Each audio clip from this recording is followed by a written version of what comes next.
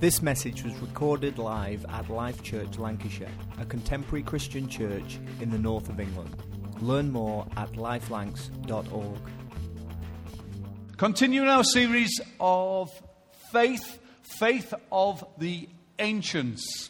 And we have the scriptures in Hebrews chapter 11 that we're digging into and that we're building. We've had a reference already this morning from Pete and from Matt about faith. And there it is, Hebrews 11. Faith is confidence in what we hope for and assurance about what we do not see. Confidence in what we hope for. So God says it, it's going to happen. We're confident in God. Not in our own strength and ability, but in God. And assurance about what we do not see. So we can't see it, touch it, we can't feel it. It's not there yet, but we trust God that it's still there for us.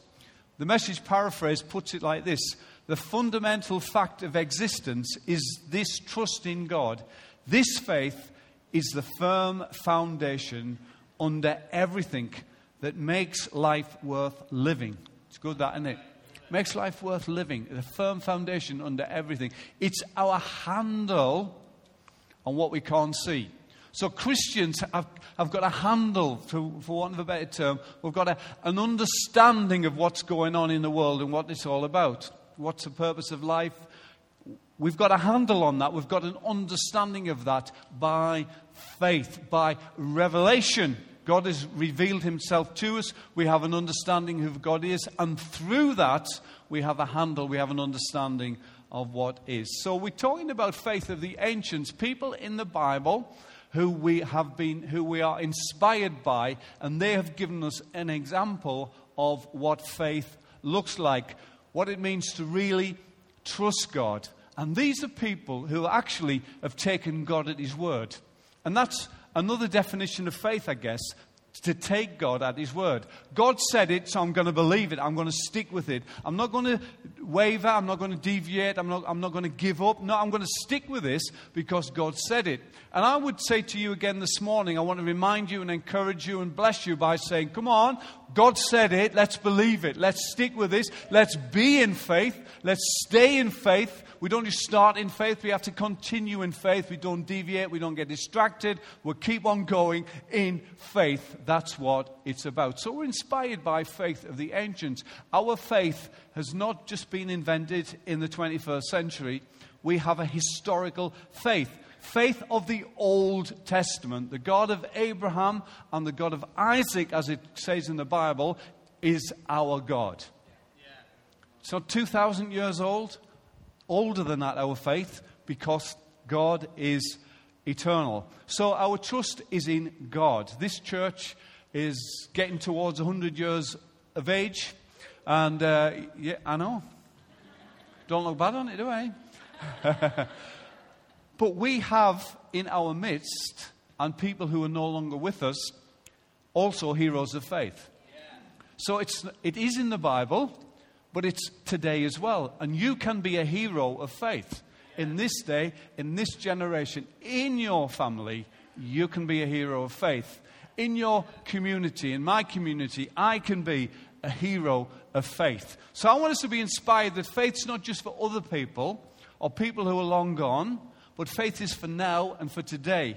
And we can live by faith. We can trust God no matter what's happening, what isn't happening, what's coming to pass, what hasn't come to pass, whatever we're facing, we actually have decided that we are going to be in faith. So we are living by faith. And with a revelation of faith and a revelation of who God is and what God's plan is for our lives and what God's plan is for his creation, comes responsibility. Revelation always comes with responsibility to live that out. Not just talk about it, but live it. Not just kind of believe it, but encourage other people to get on board with this journey of faith as well. So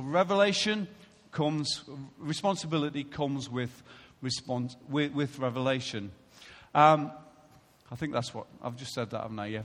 With revelation comes responsibility. Just make that abundantly clear, because it wasn't clear to me, even if it was to you. So, by faith, we are living by faith. This is what the ancients were commended for. This is what made them stand out. It set them above the crowd. And today, 21st century, faith can do the same for me and for you. We can stand out. We can be set above the crowd. Not to be better, say, oh, we're better than you because you're not a person of faith. That's not how we work. We're using that as an opportunity to reach people, to touch people, to help people, to lift people by faith. Faith is active, not passive. We keep putting our trust in God. We keep taking God at His word, and we keep on moving forward. I'm in faith. I'm waiting for something to happen.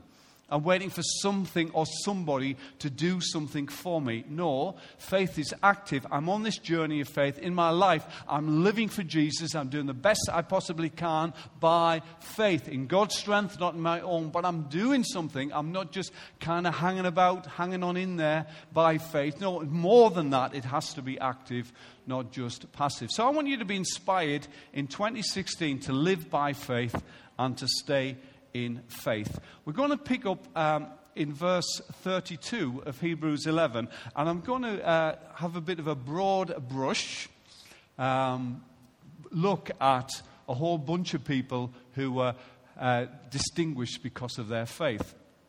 And we have, over the last few weeks, looked at different people of Abel and Noah and Moses and Enoch and so on, and we've looked at different people, but we're going to look at a kind of a whole bunch of them together and pick up some information from that, and some inspiration, some help, some blessing from that.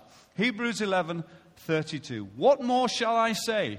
I do not have time to tell about Gideon, Barak, not that one, Samson and Jephthah, about David and Samuel and the prophets, who through faith conquered kingdoms, administered justice, and gained what was promised, who shut the mouths of lions, quenched the fury of the flames, and escaped the edge of the sword, whose weakness was turned to strength, and who became powerful in battle and routed foreign armies. Women received their dead back to life again. It's all going well so far. It's all going really, really well.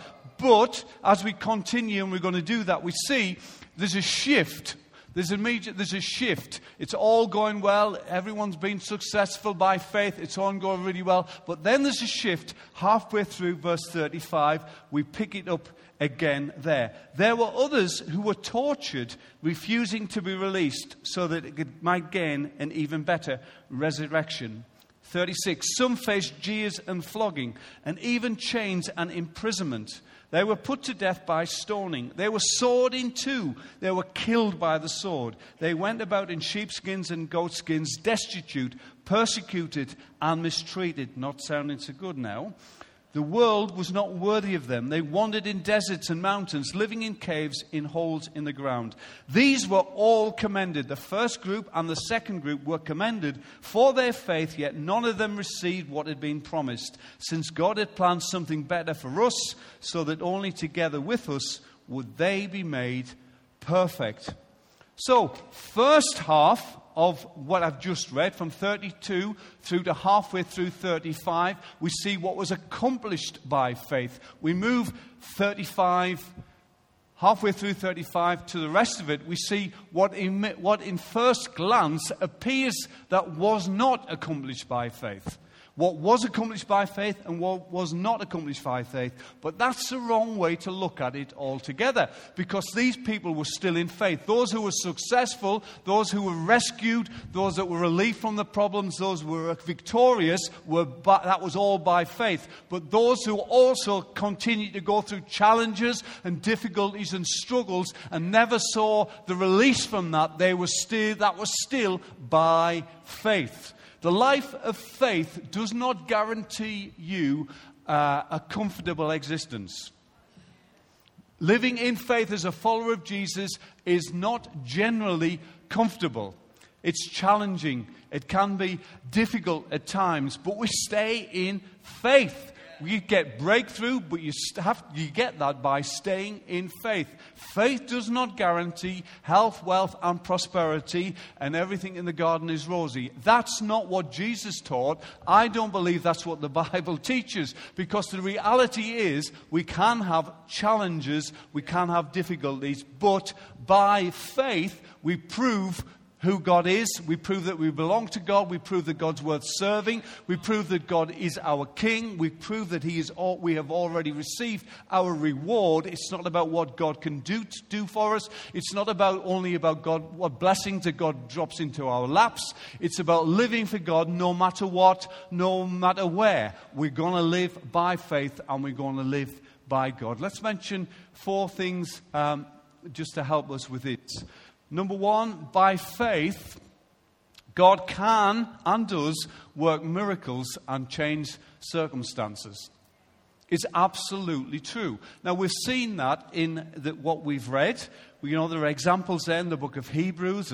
There's the dividing of the Red Sea, verse 29. The walls of Jericho came tumbling down just by guys walking around it by faith. There was a shutting of the mouths of the lions when Daniel was in the lion's den. There was a neutralizing of the fire when Shadrach, Meshach, and Abednego were thrown into the furnace. All these things, there was a bringing back to life of the widow of Zarephath's son, a resurrection of life for her son. All of these were things accomplished by faith. They were all miracles. Miracles are not normal everyday occurrences. In that respect, there is something that is out of the ordinary. It's something against what appears to be the laws of nature. Miracles don't have to be scientifically proven. Because it's God. God made the rules. He can break them. And so that's what happens. God can change things around and bring miracles, and we are evidence of miracles. Right across this community, there are people who have seen miracles in their lives. I have seen miracles in my life. I'm grateful to what God has done for me, through me, and in me in that respect. So these can be miracles. In every case, in those first few verses, 32 through to 35, halfway through 35, we see miracles that are referred to. Things that were not norm, things that God totally changed things around, and it was a miraculous rescue. But also, when we look into those scriptures, we see there are also situations where circumstances were changed. Some call that acts of providence, but I prefer to call it just God changing circumstances. You look back on a situation, perhaps a challenge you've gone through in the past, and you can see almost like the invisible hand of God at work. It's easy looking back, isn't it, after a challenge? I mean, that's no problem at all. In the challenge, it's another matter. But looking back and say, wow, that was amazing. That was God. God turned that around. God changed that circumstances. God gave me favor in that situation. And things were turned around. It's the invisible hand of God. You might not call it a miracle, but examples in Hebrews 11 of people like the prostitute Rahab, who heard about how awesome God's people were, how God, their army was, that she was convinced in the power of God, and she harbored the the spies. She looked after the spies, and because of that, she was saved by faith. That was not a miracle, but that was what she did. David conquering kingdoms and establishing God's rule. Elijah escaping the sword of Jezebel, verse 34. Gideon being strengthened in weakness, 34. Winning battles against all odds, verse 34. In all these cases, God is working behind the scenes to bring favor and to bring blessing and to bring help and assistance to His people. If you've been walking the walk and living the life of being a Christian for any length of time, you will also be able to look back with the benefit of looking back, with the benefit of hindsight. Is that the correct way to look at it? but to be able to look back and say, wow, God was at work at that situation. I had no idea. Maybe perhaps even before you came to faith, that God, you look back and think, yeah, I know why that happened. I know why that person helped me. I know why that person spoke to me. I know why. Some of it begins to make sense when we look back at what God has done for us as His circumstances have been changed. In all these cases I've just mentioned, God's working behind the scenes to change circumstances. I like how the way Philippians 2:13 puts it.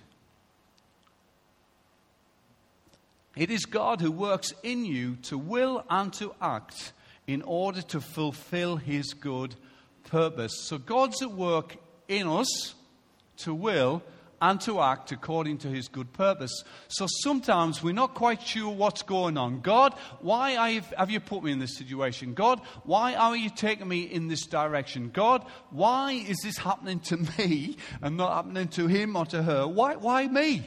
But God is at work to will and to act according to His purposes, to fulfill His good purpose. God at work in us. And there are many times when, thank God, He's actively at work in us.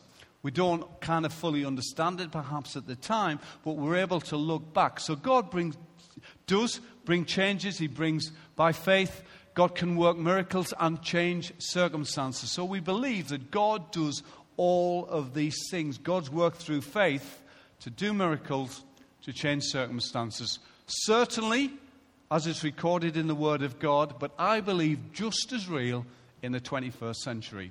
Because our God is alive. And we have the same requirement to live by faith. Thank God many of us are not facing half the challenges that some of the people we have read about in their time. But we do face challenges and all sorts of things and big problems and big difficulties and kind of things where we're really kind of out there because of what we're going through in life. But God can and does work miracles then and now. Let's give you the second point, which is kind of a bit the same. It's this. By faith, God does not always work miracles and change circumstances. Now, that's a tough one. That's a tough one. These people from verse 35 onwards were still as much in faith as the people in verse 32 to 35, halfway through 35. They were still living by faith. There was no difference. They were people of faith. There was no difference between the two. For some of them were rescued. Others still continued to go through their struggle and in some cases lost their lives, had horrendous things happen to them by that. Sometimes by faith, God just sustains us through our challenges and our sufferings. God, I'm a Christian. Get me out of here. Why is this happening to me? It oughtn't to be happening to me because I am a Christian. But God wants to strengthen us. He wants us to teach us something. He wants to prove something to us and to the watching world how real faith is. Because the Christian life is not an opportunity to get out of difficulty and live an easy life. That's not what it's about. If that's what you joined, I'm sorry, someone sold you something that's not reality. That is not how it is. The philosopher Carl Pilkington puts it a bit this way, and I'll just paraphrase it. He says, the world is divided into two lots of people, those who want to sit around and do nothing, and those who work hard so in a future day they'll be able to sit around and do something. And the world looks like sometimes. But that's not what the Christian is called to. We don't retire. We don't give up. You know what it says about David? David served his day and generation, then he died. No retirement plan there, boy. He just kept on doing it. So whatever we're doing as our employment, whoever we're fortunate to have a job and someone pays us, the reality is we live and serve God for all of our days. While we've got breath, we're going to serve God. We're not waiting for some time when we can just put our feet up. No, we're going to serve God as long as we can. How we serve God might change over time and different opportunities and our health and our strength might be different, but we still have the opportunity to serve God from cradle to grave. Absolutely. So don't look for the moment when I get through this, I'll put my feet up. It'll be right. No, we're called to serve God, whatever. Sorry if you were hoping for an easy life.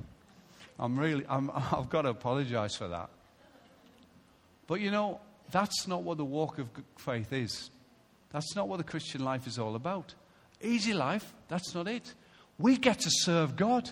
We get to live for Jesus. We get to bless people. We get to serve people. That's what serving God looks like. It involves people. It's not like it doesn't touch anybody in a monastery and at the top of a mountain somewhere. There might be a place for that at certain times in our life, but most of the time it's touching people, it's helping people, it's ministering to people, it's serving people, it's blessing people.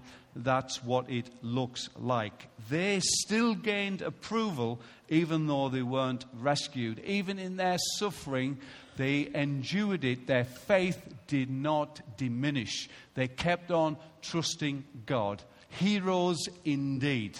Not just heroes who came out of it and were victorious. Heroes indeed who kept on in a struggle and did that by faith. You know, it gives his horrendous examples. I mean, you read that through quickly, but then you say, sawn in two. You can't imagine what horrendous death. You know, it is said historically, perhaps, that was how, tradition says that's how Isaiah died. Now, can you imagine Isaiah, an incredible man of faith in the Word of God, an absolute giant and a hero of faith in the Bible? And that's how he ended his life, if that's true. And others we know were crucified, were horrendous. They were people of faith just the same. You know, there's another example in the book of Acts in the New Testament. In Acts chapter 12, it tells about the story about two people, about James and Peter. James, the brother of John, Herod organized to have these boys arrested, James and Peter. James was killed by the sword, but when God's people prayed, Peter was released. That's not fair. Both were disciples, both were followers of God. It's not fair. Well, Christian life isn't ever supposed to be fair. As I often say, please don't ever ask God to be fair. Because we're all in trouble if God's fair.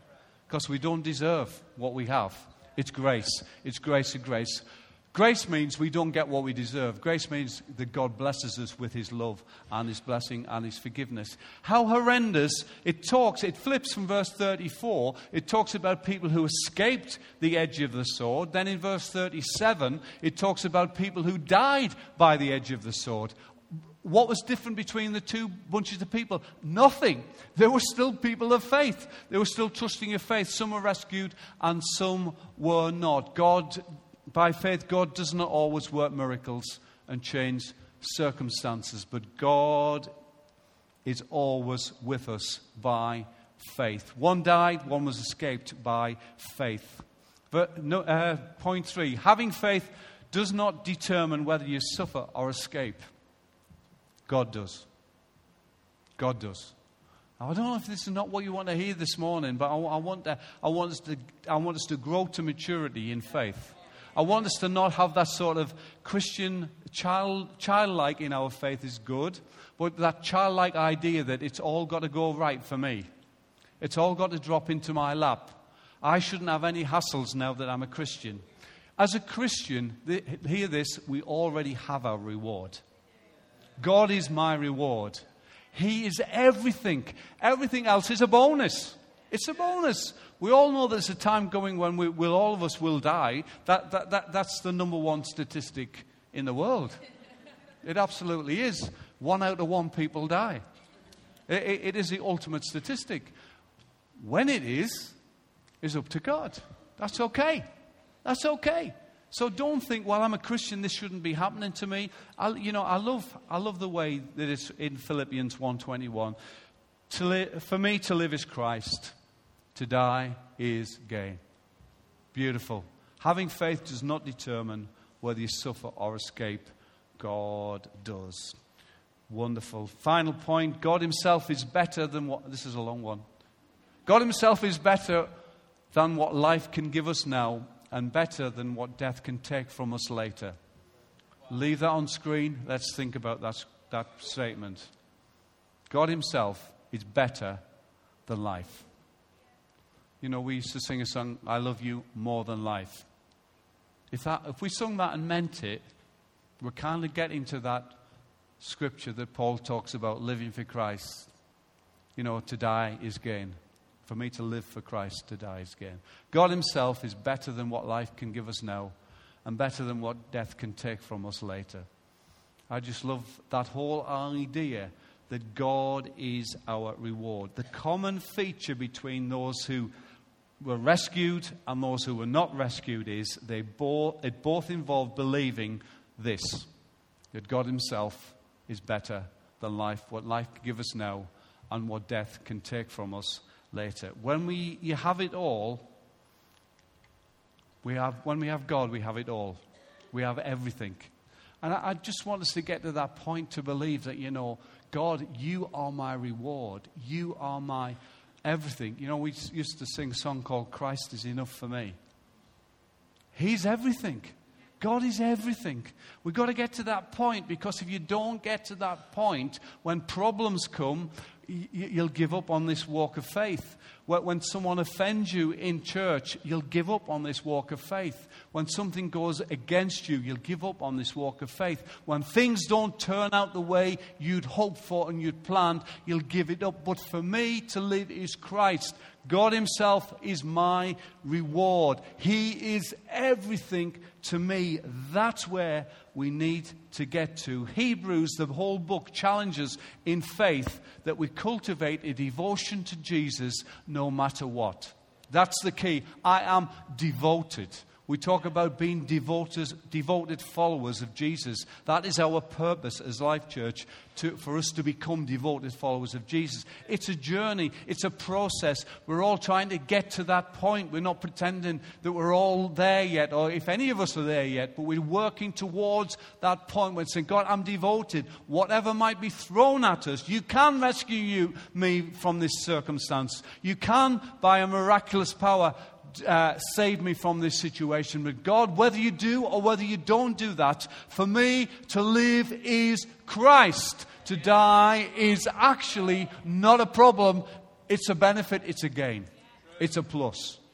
Because we're all going to go there at some point. Our preaching, our youth program, our kids program, our relationships that we make, our community programs, it's all about reaching people and helping them become fully devoted followers of Jesus. There are many things in this life which we don't understand, but we can live with an unassailable assurance that God is with us.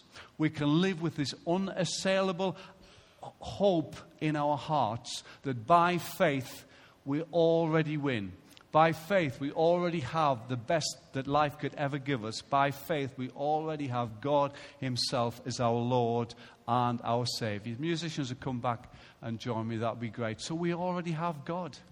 We already have relationship with Jesus. We already have that hope that can never be shaken. We already have that reality that God is for us, not against us. That is our hope. I hope you never hear from this platform, give Jesus a try. Have a go being a Christian. See how you go on. That's rubbish. It's not it. No, God's given everything for me and for you. The least we can do is to give him everything back. The least. To give him our lives so that he could do far more with our lives than we can ever do for ourselves. God himself is our reward. By faith, we already have everything we need. Let's bow our heads. God, I thank you that by faith we can know you as Lord and Savior. By faith we can have freedom from our sins. By faith we can live this life, Lord, which trusts you no matter what we may face. God, thank you that you do rescue us. Thank you, God, that you do bless us in ways we could never imagine or certainly never deserve. But God, we thank you for all of that, God, but we understand that by faith we can put our trust in you. Discover more about us at lifelanks.org and stay inspired by subscribing to the podcast via iTunes. Thanks for listening.